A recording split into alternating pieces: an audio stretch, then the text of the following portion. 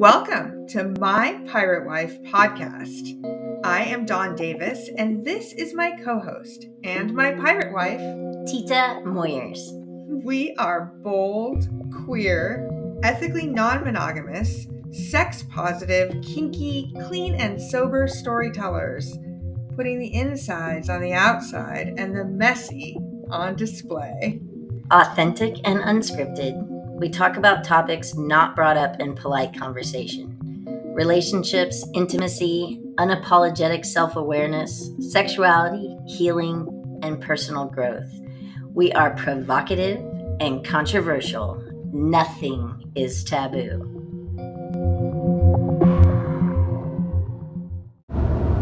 Hi, Tita. Hi, Vixen. Do you want to tell our listeners where we are right now? We are in the car driving to the airport because my flight's super early and we just thought we'd do this. Yeah. So it might sound a little weird and hopefully nobody honks at me. I hope they do, actually. So we were just talking about relationships and getting into them and getting out of them and how they fucking hurt sometimes and who we want to be for ourselves and for another person. And I think it would be great to share.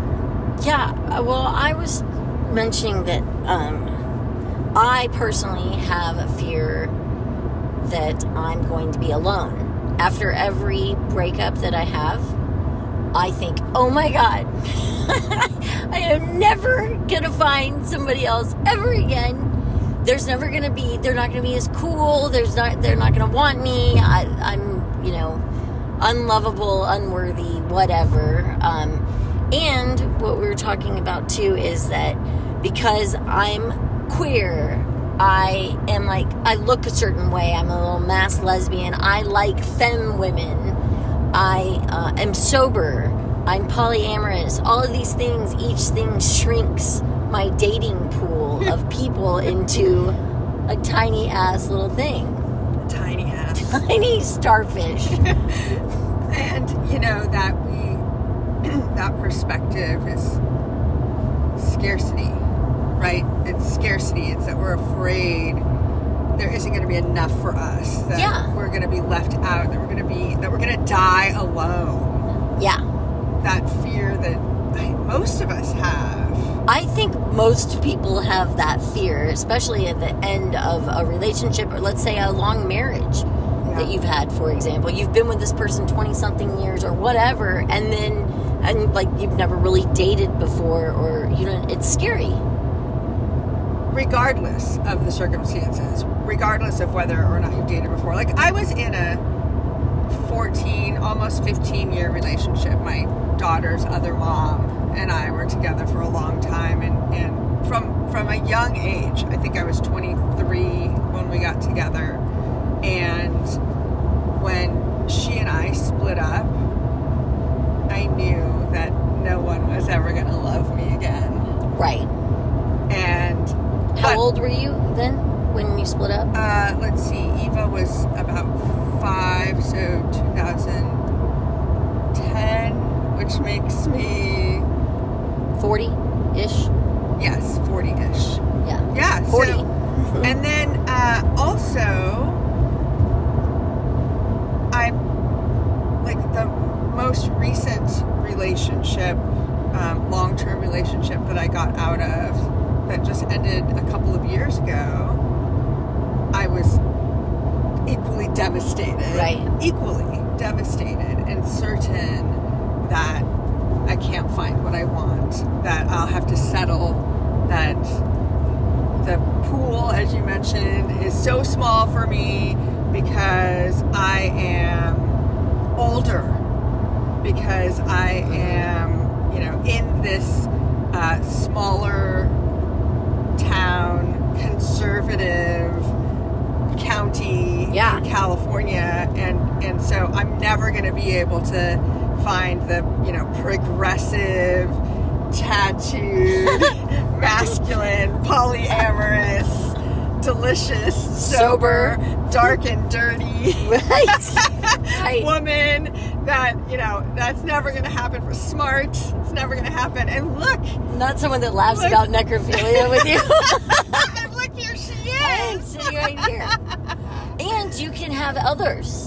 Well, yeah, in this relationship yes. you and I have, we're open to that. I want to talk about that a little bit, because even in our relationship, you and me, you and mine. Yours and mine. No, yours and mine. I've had 2 girlfriends. Aside from me. Aside from you, yes. 2 girlfriends while still being with you. Yes. And when I broke up with both of them, when we broke up, I felt that way. Right, and even though you were in a relationship. Yes. I'm like, I'm never going to find someone. And I mean, you weren't feeling like, hey, I'm over here. No. You were just understanding that I was sad, and then I felt that I was going to not find anyone that was going to be okay with what we have, you and I. And that speaks to the point that no matter what, it's a normal feeling, this feeling of scarcity, that I'm not going to get what I want. That I'm going to be alone, that I'm going to be sad and devastated and heartbroken forever. Well, I mean, to talk about some sober shit here, but I had to do some step work around it. I had to do 4 steps around it, where I was Will you explain what that means? Yeah, it's a searching and fearless moral inventory of yourself. And so you go through things like, how does it affect my pride? How does it affect my self-esteem? Jealousy, self-justification, self-seeking, fear, my sex relations. You go through all these things of how it affects those things. Your ambition. My ambitions are always really telling of myself. And it lets you take a good hard look at yourself and what your motivations are and what's going on inside of you. Some people never do that. Some people never do that. And, I've done quite a few 4 steps. And every time I do one, I'm like, whoa. I take a good hard look at what my motivations are and why I'm doing what I'm doing and how it makes me feel.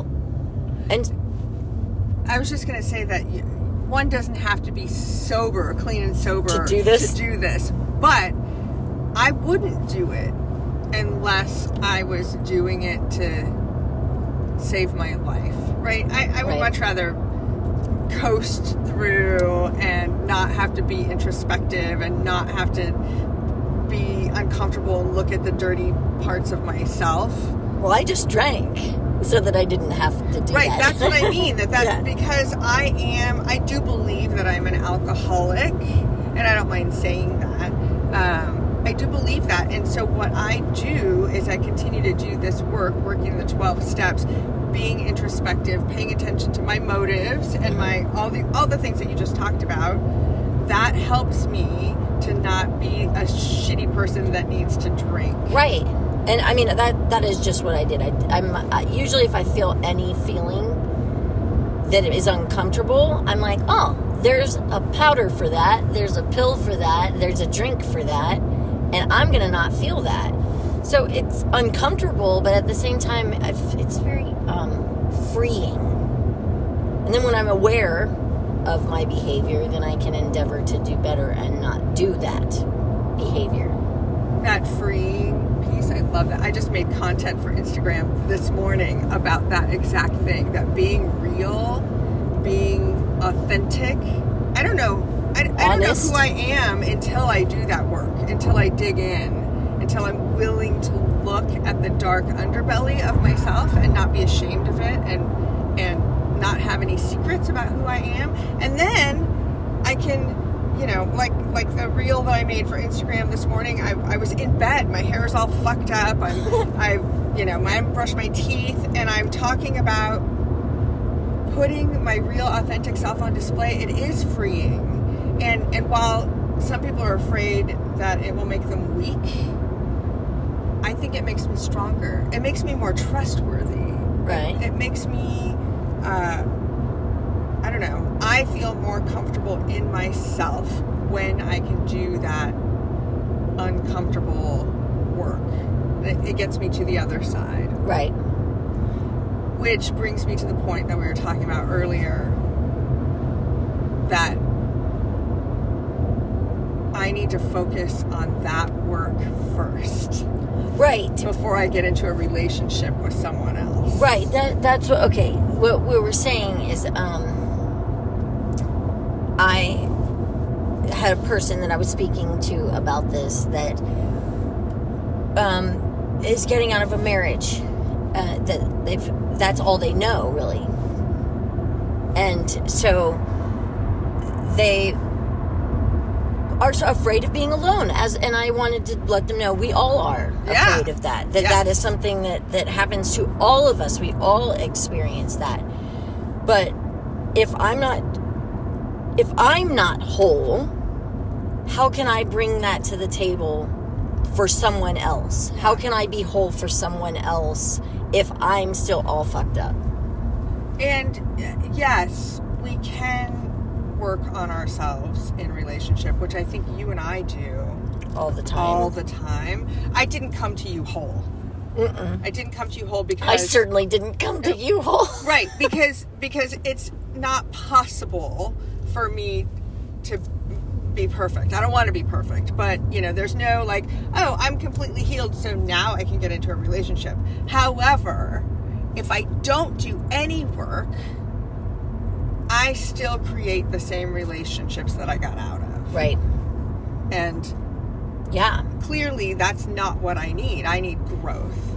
So I want to do some work on myself so that I choose differently next time, or so that I behave differently next time. Oh, that place has the best carnitas. Well, speaking of fourth step work, actually, I had to call my sponsor because an ex-girlfriend had left me a message we'd broken up years ago. She left me a message yesterday. Of course, a drunken one, no doubt. I mean, it was like 2:00 in the morning there, but, and past relationships, this is what I'm talking about. She was on my 4th step. She was also compiled into a list of about 7 to 10 women that just were in the same thing, because it's a pattern of behavior that I have. Right. These women, the pattern is that, well, I'm definitely have a lot of victim-y shit in there. They all take advantage of me financially, and they, threaten to extort money out of me and things like that. But the pattern is they're crazy and drug addicted and drunks that I like to somehow play the martyr. Like I get to, and also the hero martyr. Yes. And it's me swooping in, taking care of them, and then being resentful about it. Right. But I have bad, it's establishing boundaries that's one of my serious problems, is I have a hard time establishing boundaries. I don't like to use the term character defects that much. I like to say defaults, because a lot of my things that I do are out of sheer survival. Yeah. Oh, I love that. I love that differentiation. Because it's true. They are defaults because I needed them to survive. So, while they're not serving me anymore now, currently, hence the reason I want to let them go, they kept me alive. But, that's one of them is not having good boundaries, which is incredibly fucking hard to do. People being like, oh, just establish good boundaries. Yeah. Really? Have you tried? Have you tried doing that? Because it's difficult. Right. So that relationship, and of course my sponsor was like, if she's drunk, don't respond right now. So you're talking about that pattern that you repeat where you're the hero. Yeah. And I may be saying more than what you said. Let me know if I'm wrong. But you're the hero. You like to throw money around. Yeah. And look at how I take care of you. Look at how fancy our life is. Look at how great I am. And then when they start expecting that of you, then I get mad. Then you get mad. Yeah. Or even, maybe taking it a step further in that they demand it from you. Oh, yeah. and then, you know, you're pissed at them and look what they've done to you. Yeah, and I know that I created this situation. Right. So here's where your puzzle piece matches with my puzzle piece, because I like to be taken care of. Yeah, that makes sense. I want someone to come in and be like, "Oh, baby, I got you." Yeah. And you do and that. I like that. You do it, and you're like, "Oh, I got this. Let me get the hotel room. Let me do that." And I do like it. It feels glamorous to me. It feels sexy. But I also resist, and then I'm pissed because I don't need you. Yeah, exactly.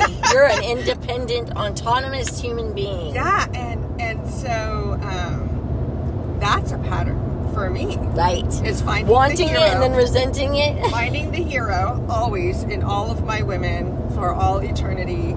God bless them all. I love them because that's the character that I'm drawn to. Let me save you. Yeah. Let me love you. Let me take care of you. Yes, God, yes, I love it. Oh, God, I think my temperature is rising just talking about it. I almost said that, but I decided not to. Thanks for saying it for me. Yeah, it totally turns me on, and it makes me feel safe. And I resist it, and it pisses me off. Right. And I don't need you, and I don't want you to insert yourself, and I don't want you to expect things from me. Don't fucking tell me what to do. Yeah, exactly. That's the title right there. Yeah. Don't fucking tell me what to do. And then, and then I get mad, and then there's a wedge, and then, whatever, the relationship ends because I don't need you anymore. I mean, I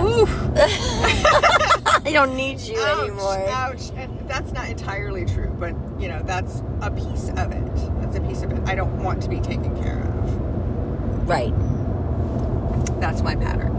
I mean, yeah, and I find women that want to be taken care of.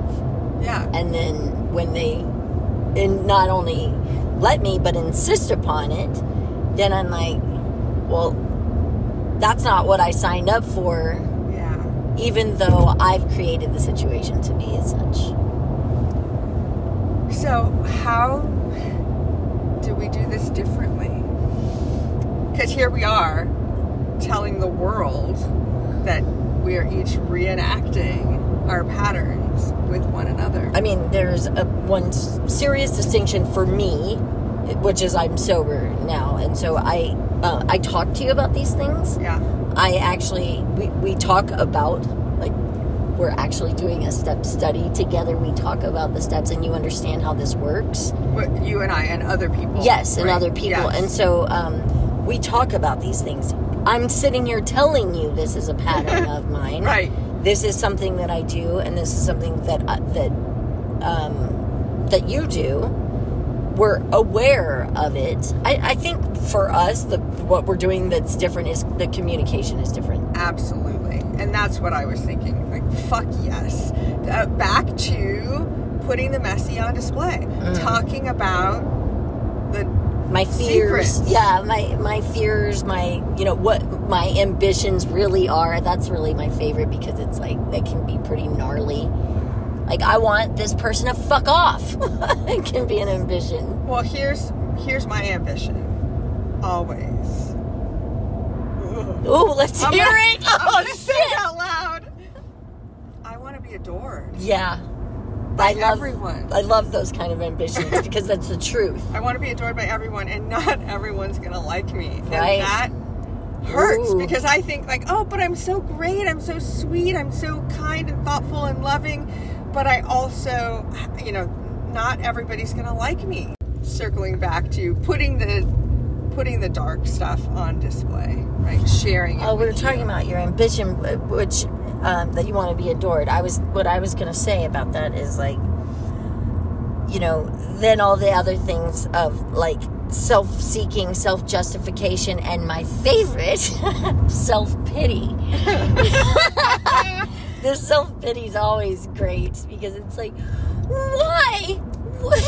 Like, I remember on a lot of mine, it said, well, what did I do? Yeah. What did I do? I didn't do anything. These people are everybody's against me. And I did nothing wrong. And why is this happening to me? And if you were me, you'd be a drug addict and an alcoholic too. Right. Always. That's And my so self-justification. Being able to look at yourself in a realistic way. Yeah. Knowing what your faults are as well as your assets. Yes. And I like that part. Let's go there before we end this podcast. So with my sponsees, I always, in their 10th step, which is a daily inventory. Yeah. So it's, I have them look at where they were selfish, where they were dishonest, where they were resentful, where they were angry, fearful, things like that.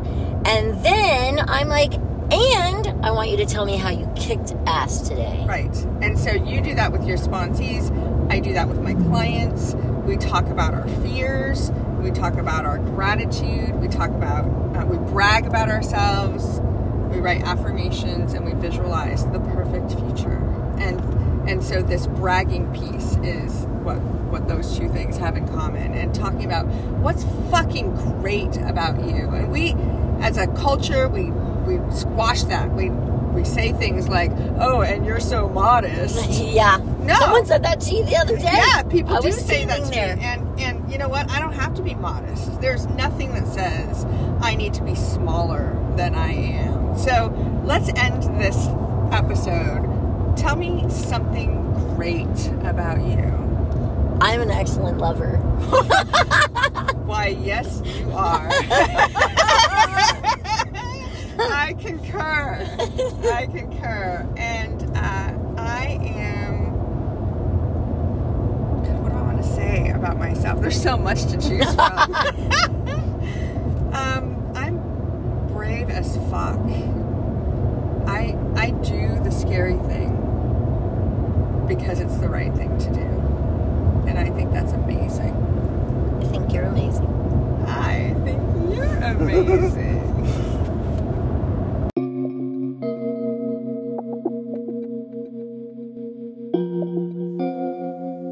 That's another episode of My Pirate Wife.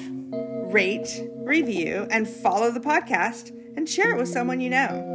Dawn Davis is a certified comprehensive sex educator, an intimacy coach, and a confidence specialist. Tita Moyers is a professional dominatrix, an extreme body modifier, and a 12-step enthusiast.